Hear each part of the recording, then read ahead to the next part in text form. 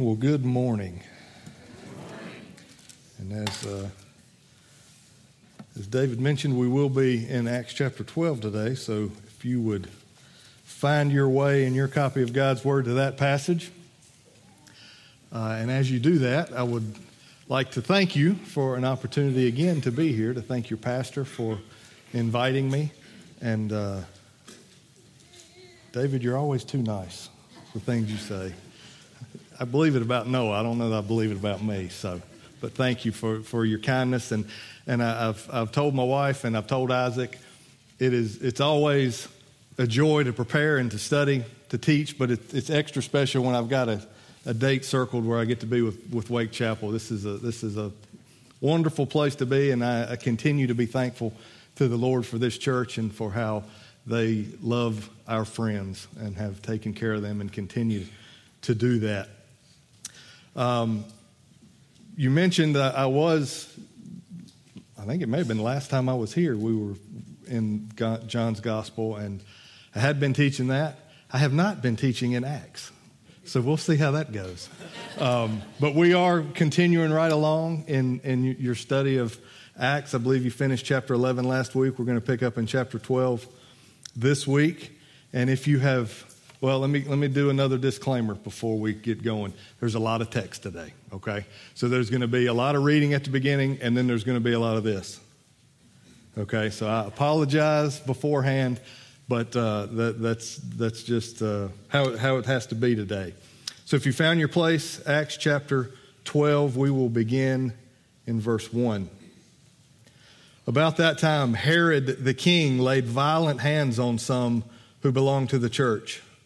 He killed James, the brother of John, with a sword. And when he saw that it pleased the Jews, he proceeded to arrest Peter also. This was during the days of unleavened bread. And when he had seized him, he put him in prison, delivering him over to 4 squads of soldiers to guard him, intending after the Passover to bring him out to the people. So Peter was kept in prison, but earnest prayer for him was made to God by the church. Now, when Herod was about to bring him out on that very night, Peter was sleeping between 2 soldiers, bound with 2 chains, and sentries before the door were guarding the prison.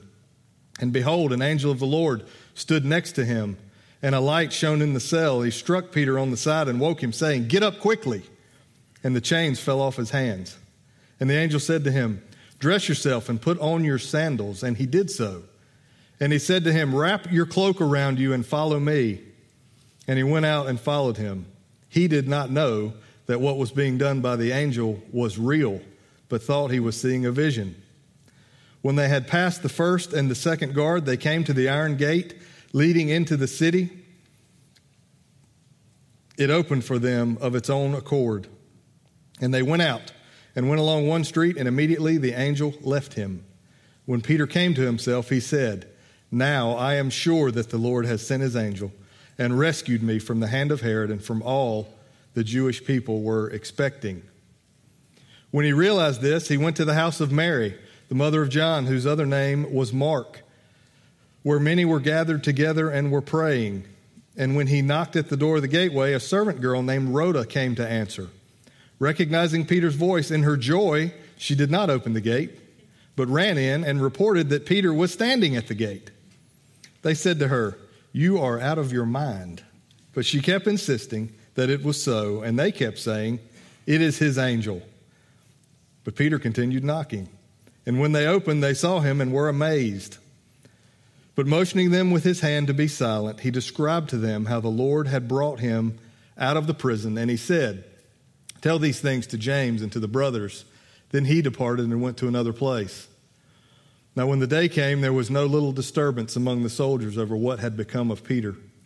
And after Herod searched for him and did not find him, he examined the sentries in order that they should be put to death. Then he went down from Judea to Caesarea and spent time there. This is God's word. Pray with me, please. Father in heaven, we thank you for today. We thank you for an opportunity to gather. We thank you for your word. We thank you for the passage before us today that your Spirit has inspired, and we ask now that your Spirit would be our teacher as we read this, as we talk through this, as we examine this, Lord, we pray that your Spirit would apply it to our mind, to our heart. And that, Lord, that your Spirit would give us the ability and the discipline to be obedient to the things we read. And having done so, we pray that we would look more like your Son after that. We ask all this in Christ's name. Amen. Well, if you thought last week the text lacked some excitement, lacked some drama, and even some humor, then today will certainly make up for that. You finished chapter 11 last week, and before that you've been going through the book of Acts and Luke's account of the beginning of the church. And in chapter 1 of Acts, we find Christ is still on earth. He has resurrected. He's still with his disciples. He's teaching. He's encouraging. And before he ascends, we don't have him long in chapter 1. He ascends in verse 9. But in verse 8, he says this to those listening. But you will receive power when the Holy Spirit has come upon you, and you will be my witnesses in Jerusalem and in all Judea and Samaria and to the end of the earth. So Luke in Acts is recording for us how this is working itself out, how this is playing itself out. It begins in Jerusalem, and then it spreads. You read last week of the church in Antioch and how many were added to the number there because of the preaching of the gospel and God's work through that.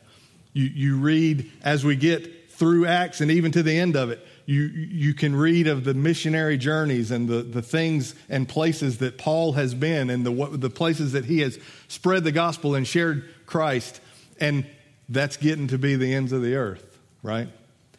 Even today, right this minute, in this place, in this building, in this city, with your copy of God's Word sitting in your lap, as we read Acts chapter 12, all of that, the genesis for all of that, I don't think I'm overstated it here, is from what we read in the book of Acts. The beginning of the church is what we are learning about and what we're talking about. And thankful are we to God that it did make it to the ends of the earth and that it has made it to North Carolina. And we can have it and read it and thank the Lord for his goodness and his grace. So we see in chapter 2 after that Christ ascends. Chapter 2 begins, the Holy Spirit comes. Peter preaches at Pentecost, right? 3,000 are added, and then it is on. It is on. It takes off from there, and we read of teaching, we read of preaching, we read of deacons, we read of councils, we read of persecution of Stephen, we read of the conversion of a man named Saul, we read of missionary journeys, and we read a lot about persecution, which is where we find ourselves today in our text. Last week, where you ended up, a prophet shows up and proclaims that there will be a famine that is to come. And apparently it's a little worse in Jerusalem than it is in Antioch. And they take up what we would understand as a love offering to send down to Jerusalem by the hand of Barnabas and Saul. And that's where we find ourselves today as we begin our study through the first 19 verses of chapter 12. So look with me at verse 1. About that time, that time is the end of chapter 11. About that time, Herod the king laid violent hands on some who belonged to the church. Now, as we read along, about that time, they're sending relief to the church in Jerusalem, and Herod's busy. Herod's getting busy. It's always helpful as we study Scripture to understand who we're talking about. There's a lot of Herods that we run across in Scripture. Which Herod is this? Okay? It's helpful for us to understand that as we go along. Well, this is Herod Agrippa the First. And you say, so what? That does not mean a thing to me.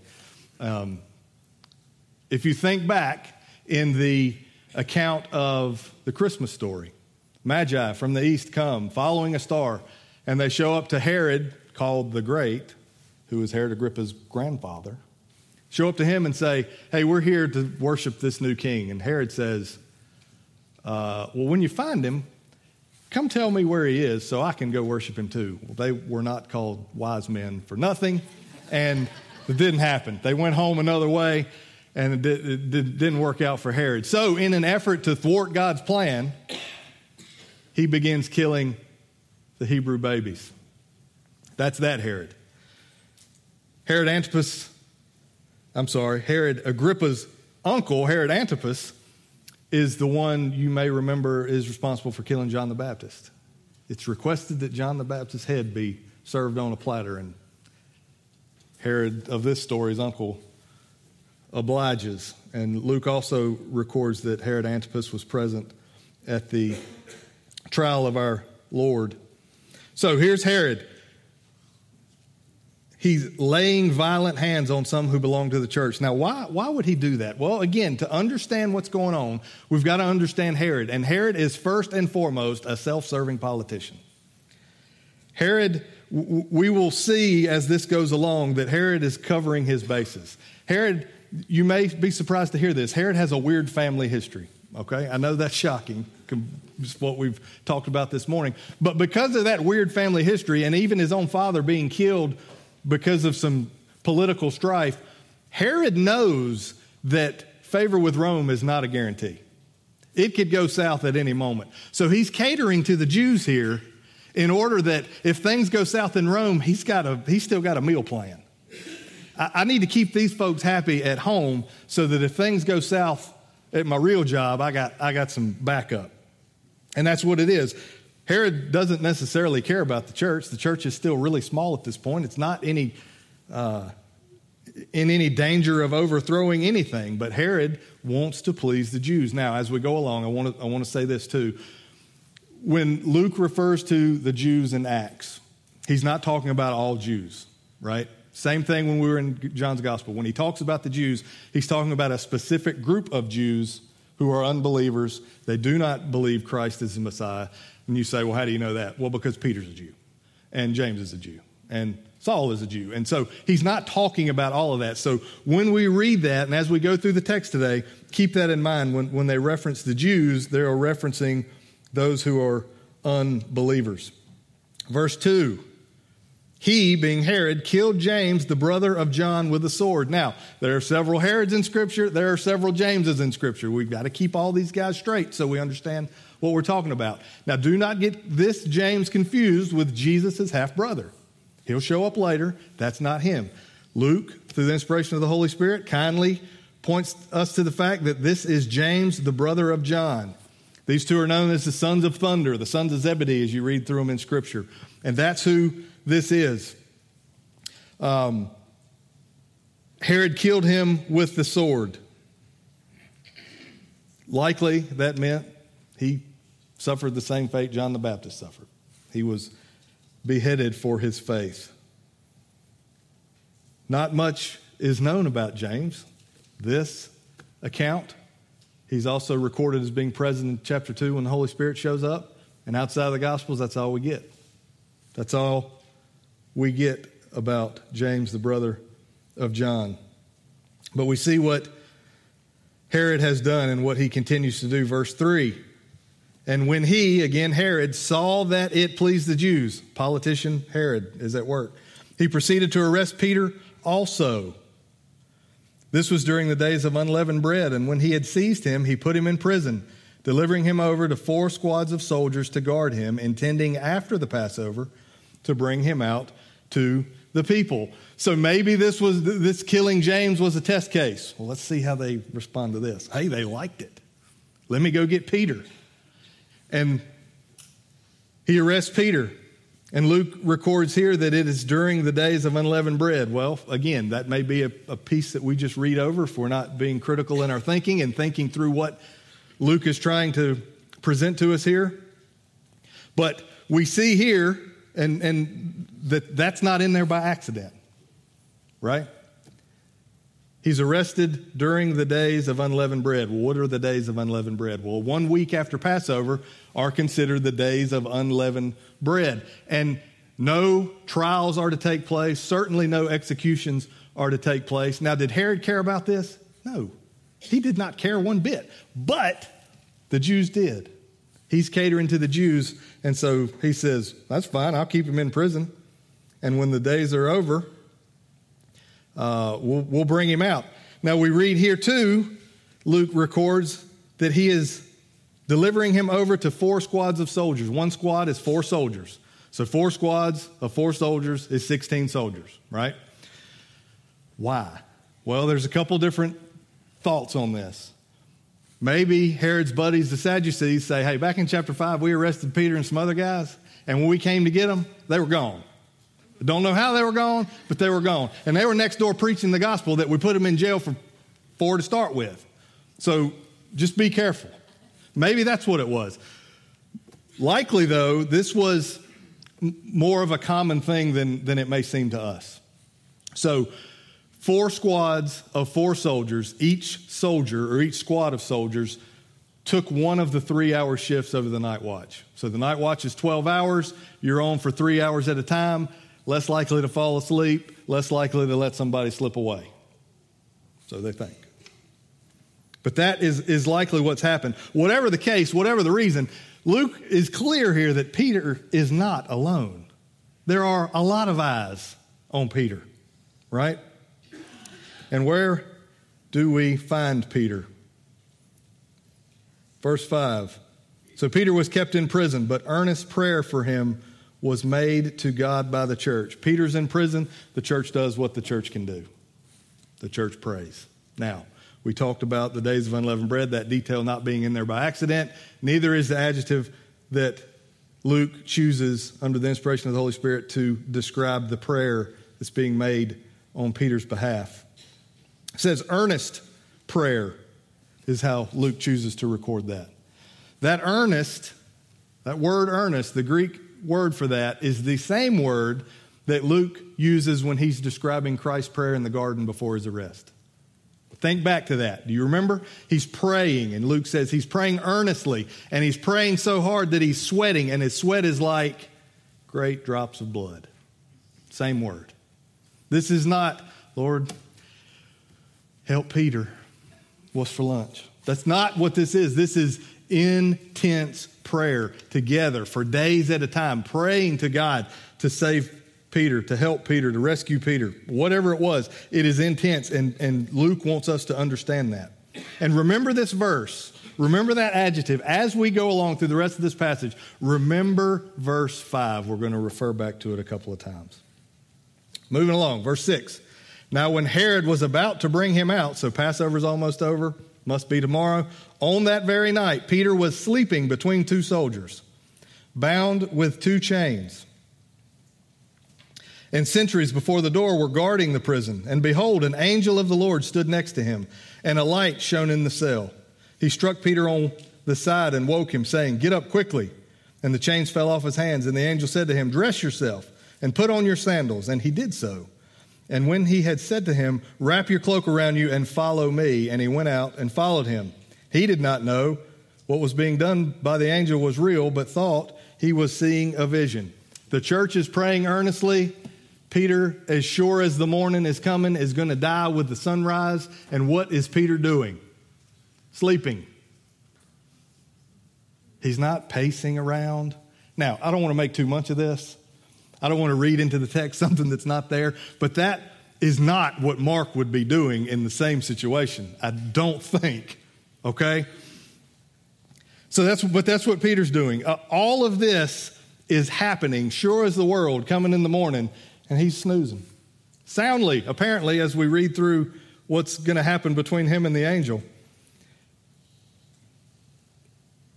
Now, this is where all the drama, well, it doesn't start here. It started when they killed James, but it continues. The excitement. And we're going to see some humor in this, and that's okay. That's good that we see that. There's going to be some parts in here that just make us go, that's pretty funny. So what happens? Peter's snoozing between 2 guards, bound with 2 chains, sentries at the door.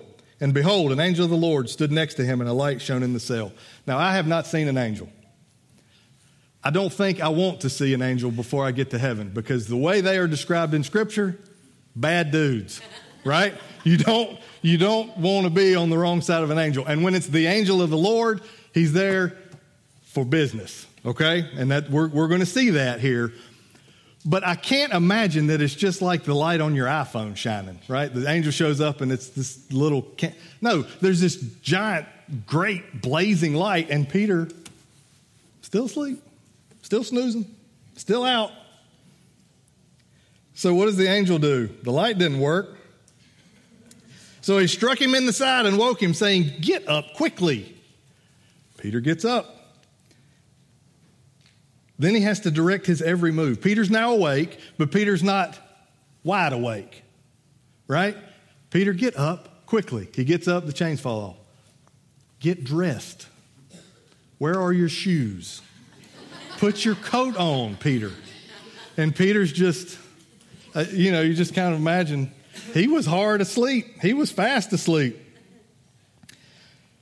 He did all these things. But then at the end of verse 9, Luke records that they don't know if what's happening to him is real or if it's a vision. Peter thinks he's dreaming. Peter is out of it. Verse 10, when they had passed the first and second guard, they came to the iron gate leading to the city. So now all 4 guards for that shift are accounted for. First and second guard right here at the gate, the 2 he was asleep between. That's all 4. I don't know where the rest of them are, the other 12, but the 4 that are on duty right now, we've accounted for all of them. Now, Luke does not record any kind of resistance by any of the guards. Was there? I don't know. Obviously, if it was, it didn't matter. The angel of the Lord is going to do what the angel of the Lord is going to do. And you can stand in the way if you want to, but it will be at your own peril. So we see that the angels got him up, got him dressed, got his clothes on, got his shoes on, and they're going. He went out and followed him. Verse 10. When they had passed the first and second guard, they came to the iron gate leading to the city. It opened for them of its own accord, and they went out along one street, and immediately the angel left him. So they make their way through the prison. They get to the iron gate, and think back prison movie, right? You got the big gate at the front that separates freedom from imprisonment. That's where we are. They walk up, and it's like the door at the grocery store. It just opens, right? The Greek word for this is the word where we get automatically. Now, the ESV, which is what I'm reading through, translates it that it opens for them of its own accord. But it opens automatically. They walk up, the gate opens. Out they go. They go a block, however far one street is. They went along one street, and immediately the angel left him. So as quickly as he showed up, he's gone. He has done all this. I don't know how long it took. He got Peter up. He got him dressed. He got his shoes on. He led him past the guards. The gates are open. And now Peter is by himself out in the middle of the street, in the middle of the night. Verse 11. When Peter came to himself, he said, "Now I am sure that the Lord has sent his angel and rescued me from the hand of Herod and from all that the Jewish people were expecting." I don't know if the angel woke him up on the way out. I don't know if the cold night air finally jostled him awake, or if just all that movement got enough blood flowing that some of it finally made it to his brain and he woke up. But for whatever reason, now we read in verse 11 that Peter came to himself and he has realized what's happened. And he immediately realizes, no, that was not a dream. That angel was doing what I was dreaming the angel was doing. And now here I am out in the middle of the street all alone. Now, as you think through this, and if your Bible has headings beginning over verse 6, yours may say Peter's escape. Something like that, right? Now, I love, Noah's here and he will testify to this. I love old movies. I love old movies much more than I love new movies. I'm trying to pass that love along to my children, and I'm having some success. But immediately as I'm reading this, and this is letting you into a part of my weird brain. The thing that came to my mind when I was reading this, there is a movie that was made in the 70s. It was a Clint Eastwood movie called Escape from Alcatraz. I see some people shaking their head. Some of you are, anyway. So, Escape from Alcatraz. There is the story, the title kind of gives it away, right? Spoiler alert, they're escaping from Alcatraz. So, it's this story of 3 men who, based loosely on true events, I'm not sure. Some type of facts are used in the basis of this. But there are these guys, and they make this grand plan to escape from Alcatraz, right? And they make these dummies to put in the bed, so when the guard's checking that night, he sees the dummy, thinks they're in the bed, and doesn't sound the alarm until the next morning. So that gives them all night to get out. They find a way out of their cell, and over the years, they make plans. They make rubber rafts out of raincoats so that they can get out. And at the end of the movie, they do all these things. They put it in motion. They get out of their cell. The guards see the dummy. Everything keeps going. At the end, they blow up the raft and they float away to San Francisco Bay, never to be seen again. Or are they? I don't know. You never know. Never know. That we don't know. So I say all that, and this is probably the worst illustration ever, because that is not what happened here. That whole story and that whole thing where this mastermind comes up with this way to get out of jail, that's the opposite of what Peter did. He is more like your 5 or 6 year old that you had to get ready to bring to church this morning. Think of it, right? Think of this. Get up. Now get up. It's time to get up. Eat breakfast. Get dressed. Where are your shoes? Where's your other shoe? Right? You get them ready, you get them breakfast, you make sure their face is washed, you put them in the car, strap them in, drive them to church, get them out of the car, walk them to their class. Now they are at church, right? But would they be at church if you had not taken an active role in getting them here? No. If the Lord had not taken an active role in getting Peter out of jail, Peter would still be in jail. And we would be reading a totally different account of what has happened. So make no mistake, Peter is no mastermind orchestrating an escape from this Roman prison. He's more like your 4-year-old. And I don't say that to make fun of Peter. Peter gets a bad rap. I love Peter. He says things and does things, and like I say, we see some humor in this. Peter loves his Lord. And I say these things not to make fun of Peter, but to just point to the fact that it's not Peter, it's Christ who's doing all of this, who's working out all of this. Keep all that in mind as we go along. So the scene shifts. Peter comes to himself. He's awake. He's in the middle of the street at night, alone, out of prison, and he wakes up. Verse 12. When he realized this, he went to the house of Mary, the mother of John, whose other name was Mark, where many were gathered together and were praying. So he wakes up, he realizes he's out of prison. He immediately thinks, I need to get somewhere where somebody actually would be glad to see me and help me. And so he goes. Now, we've seen several Herods, we've seen several Jameses, and now we've got more Marys to add to the list, right? But Luke, again, through the Holy Spirit, explains to us this is Mary, the mother of John, whose other name was Mark. We've also got another John that shows up, but this is the good one. He's John Mark. So we like him. The one who wrote the gospel account of Mark and went on the missionary journeys with Paul. So that's where they're headed. This was a group of people. It tells us at the end of the verse, many gathered together and were praying. Remember verse 5. Many in the church were praying earnestly. This is a group. Was this all of them? I don't know. It doesn't tell us. But a group was at Mary's house praying for Peter and praying earnestly. So that's where Peter decides to go. Verse 13. And when he knocked at the door of the gateway, a servant girl named Rhoda came to answer. Recognizing Peter's voice, in her joy, she did not open the gate, but ran in and reported that Peter was standing at the gate. Do you see the humor here? Peter finally wakes up, makes his way to a house full of friendly people who will help him. He gets there. He knocks on the gate. Rhoda comes to the gate, recognizing his voice, and goes back in, leaving Peter standing in the street. And goes back in, excited to tell everybody what's happened, to tell the people praying earnestly, possibly for days. She's so shocked, she leaves him there and runs back in. Verse 15. They said to her, "You are out of your mind." But she kept insisting that it was so, and they kept saying, "It is his angel." But Peter continued knocking, and when they opened, they saw him and were amazed.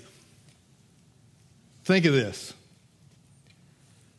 group of church members is praying earnestly for Peter, possibly for days, knowing that tomorrow brings the end of the days of unleavened bread, and with it, a trial, if you can call it that, and likely Peter's death. They're praying earnestly.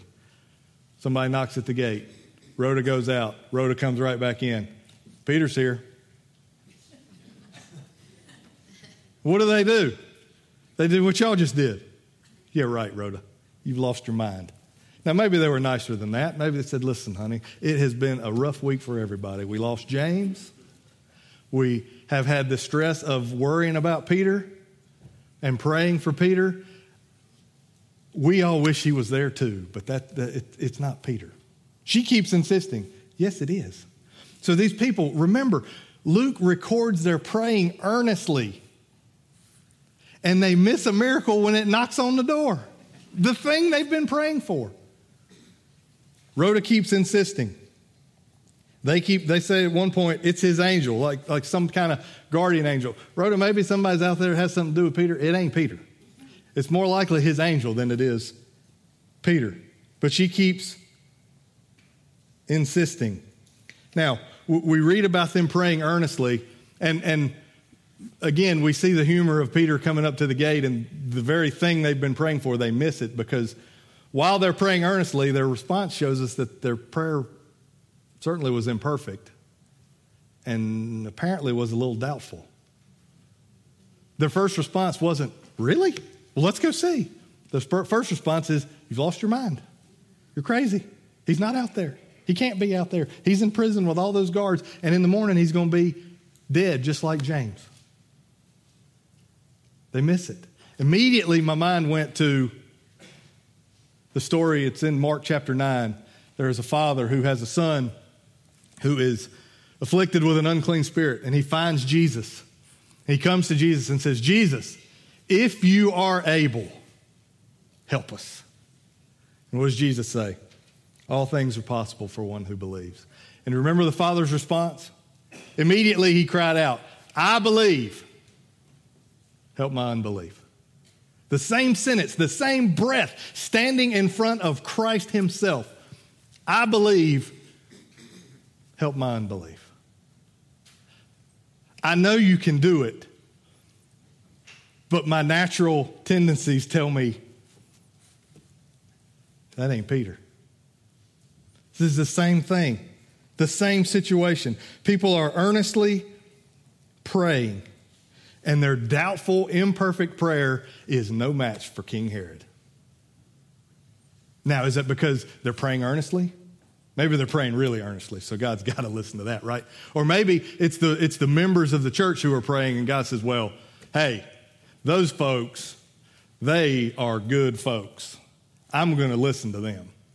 Or maybe it's well, Peter is really innocent of this. This is a grave injustice, and I will not stand for him to be done this way. That has nothing to do with any of it. The point that their imperfect prayer is more powerful than Herod and the chains and the gates and the guards and every other thing that we've seen is because of the one whom they are praying to. That's why. Take it as Pharaoh, take it as Nebuchadnezzar, take it as King Herod right here. No match for God Almighty.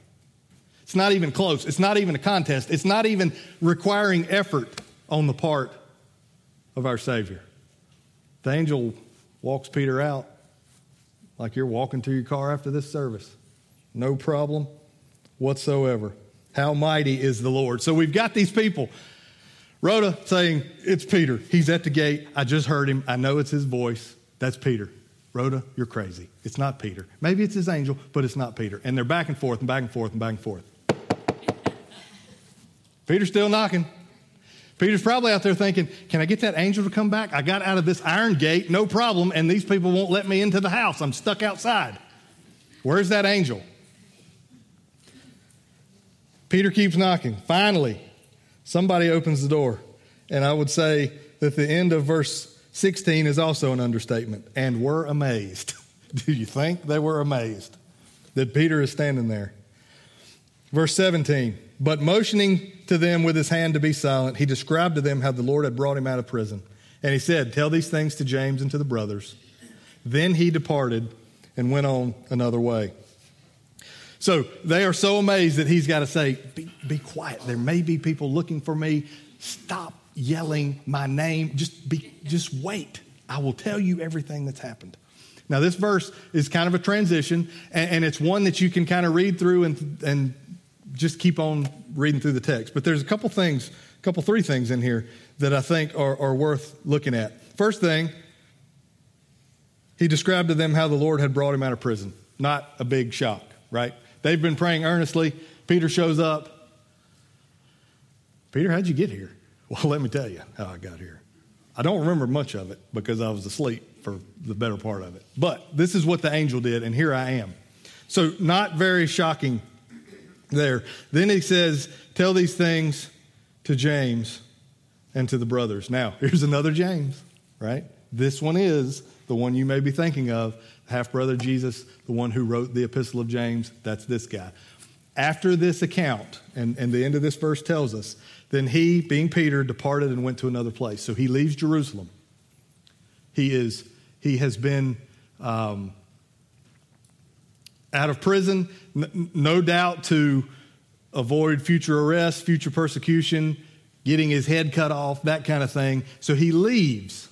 James is one who steps up and becomes a strong leader in the church here. Now we see Peter comes back, chapter 15 in the Council of Jerusalem. Peter's back. We see him there, and we certainly see him outside of Acts, working and ministering in the New Testament. So Peter's not gone off the scene, but he's gone out of this passage.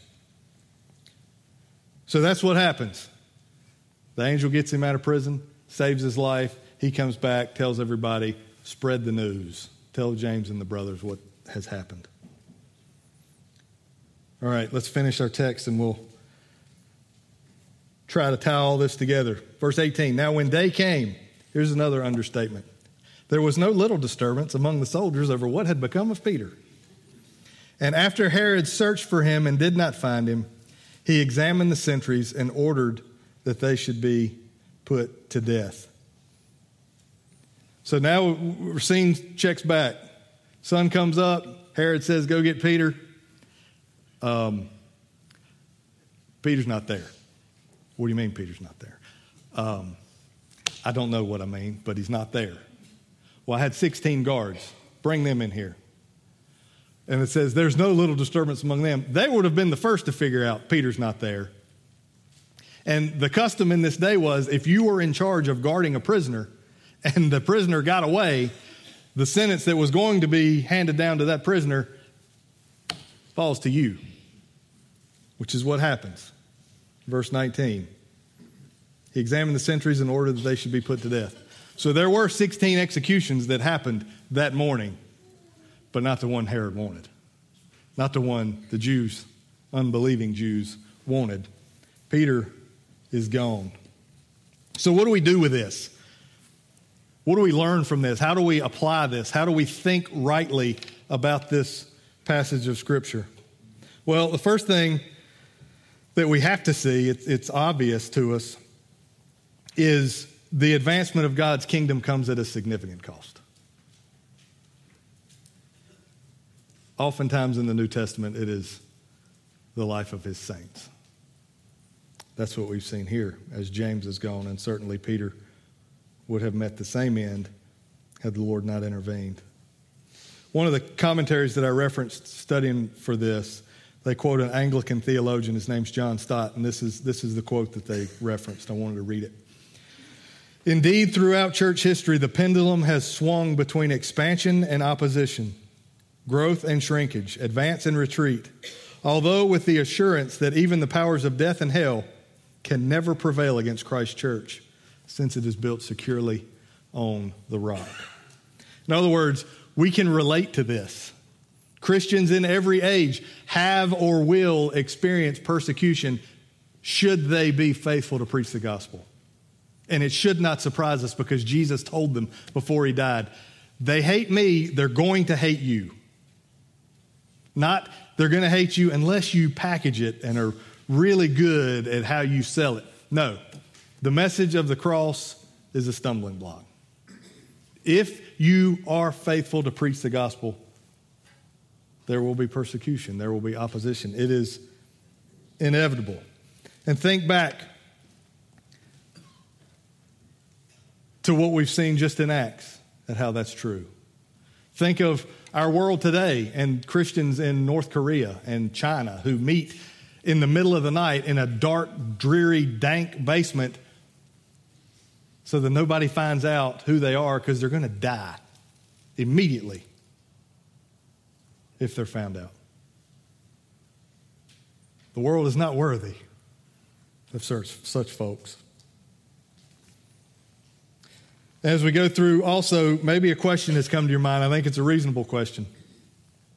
As you read through this, as we think through this, as we try to wrestle with what is the text saying, the question may have popped into your head. Why did Jesus spare Peter and not spare James? Why did chapter 12 unfold like it has? All we get in chapter 12 is one verse about James. He was killed with a sword. The rest of the chapter is spent explaining in pretty good detail of how Herod is spared.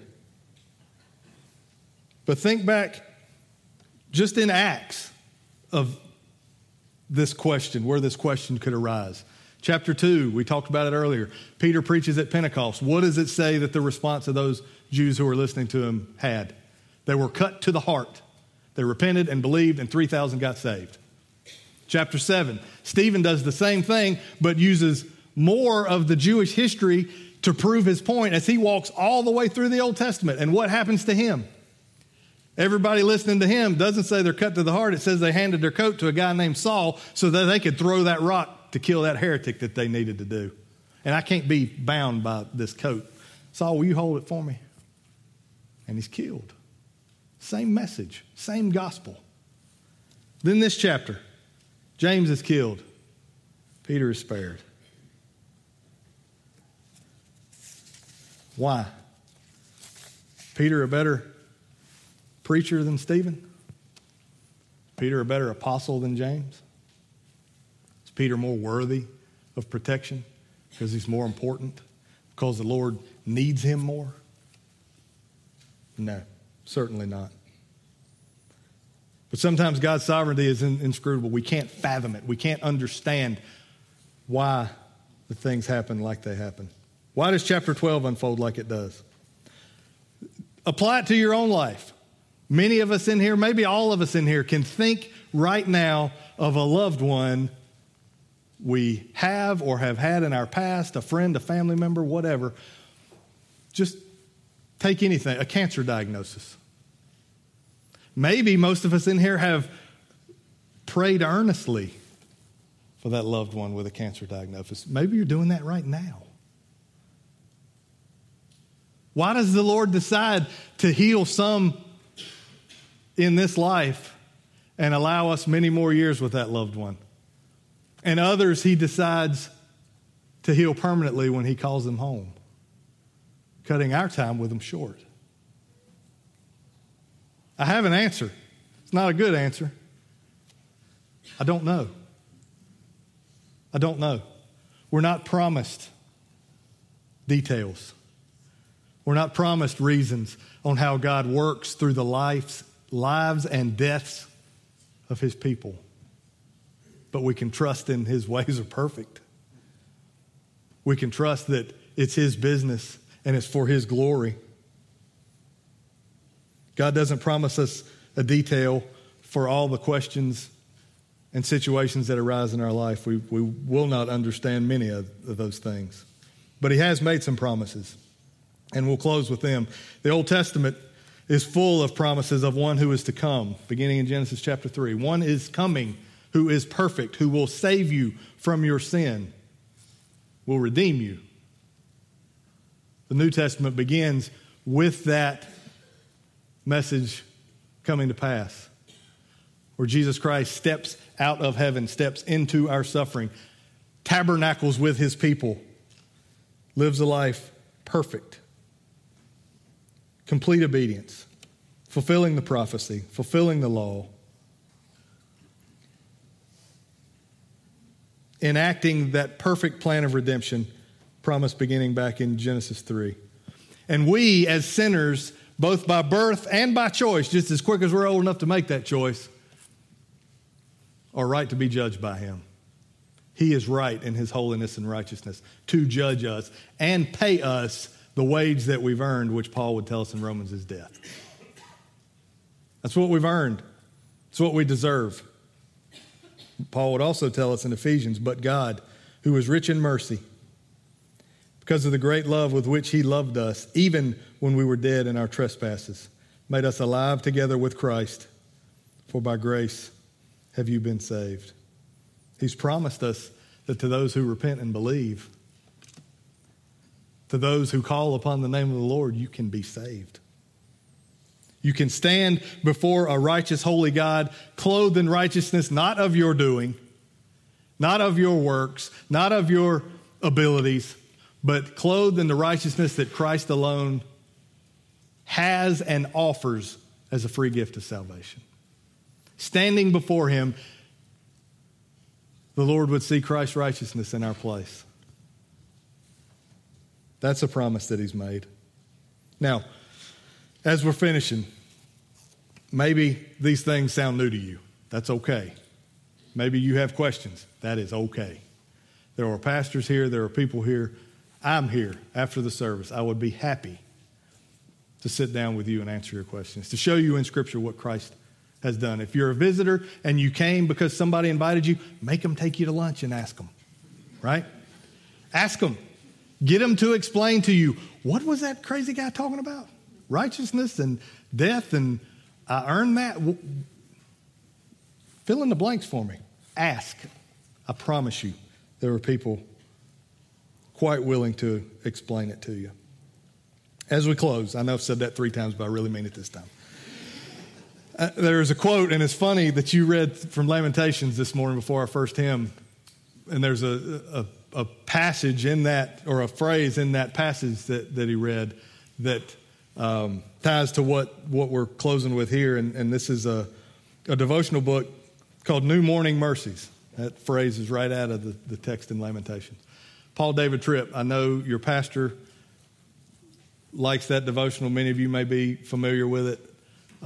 It's good. If you haven't heard of it or know of it, again, ask and it shall be given, I'm sure. But New Morning Mercies, Paul David Tripp, it's the last 2 sentences from the reading on May 20th. Now, if you're doing New Morning Mercies, May 20th was Friday. So you would have read this Friday morning if you're doing it based on the dates that are in there. This is the last 2 sentences. It's never you against the world, because your life has been invaded by the grace and glory of Emmanuel. Say no to fear and live with a hope and courage that come only when you remember that the Lord is near. Opposition is unavoidable. Christ himself not only tells us that, he promises us that we will encounter that. But he also promises to those who will repent and believe and call on his name, victory is already won. And a life as durable as all eternity is offered. Pray with me, please. Heavenly Father, Lord, we thank you again for our time, for your word. It is so good. Lord, for the gospel that we read in it, for just the fact that in your mercy you have explained these things to us. You have given us in your Old Testament the law that sets out what your righteous standard is. And that in your goodness and in your mercy, you have also pointed out we can't meet it. We are sinners and we need a Savior. Lord, you promised us that Savior throughout your Old Testament. He shows up at the beginning of the New Testament. We read about those in this passage today who were with him, who saw him, who were part of his ministry, and who are the beginnings of carrying that message from Jerusalem on out. Lord, we thank you for their faithfulness. We thank you for the faithfulness of saints throughout the years who we can trace all the way to this morning where we still are able to freely proclaim your gospel. Lord, thank you. We ask now that as we close this service, if there are those here who have heard some things for the first time about the redeeming work of your Son, the promise of salvation that's offered by your Son, Lord, don't give them a minute's rest till they get those questions answered. And use this church, use anyone here as your hands and feet to do that. Lord, again, we thank you in advance for all you will do. In Christ's name we pray. Amen.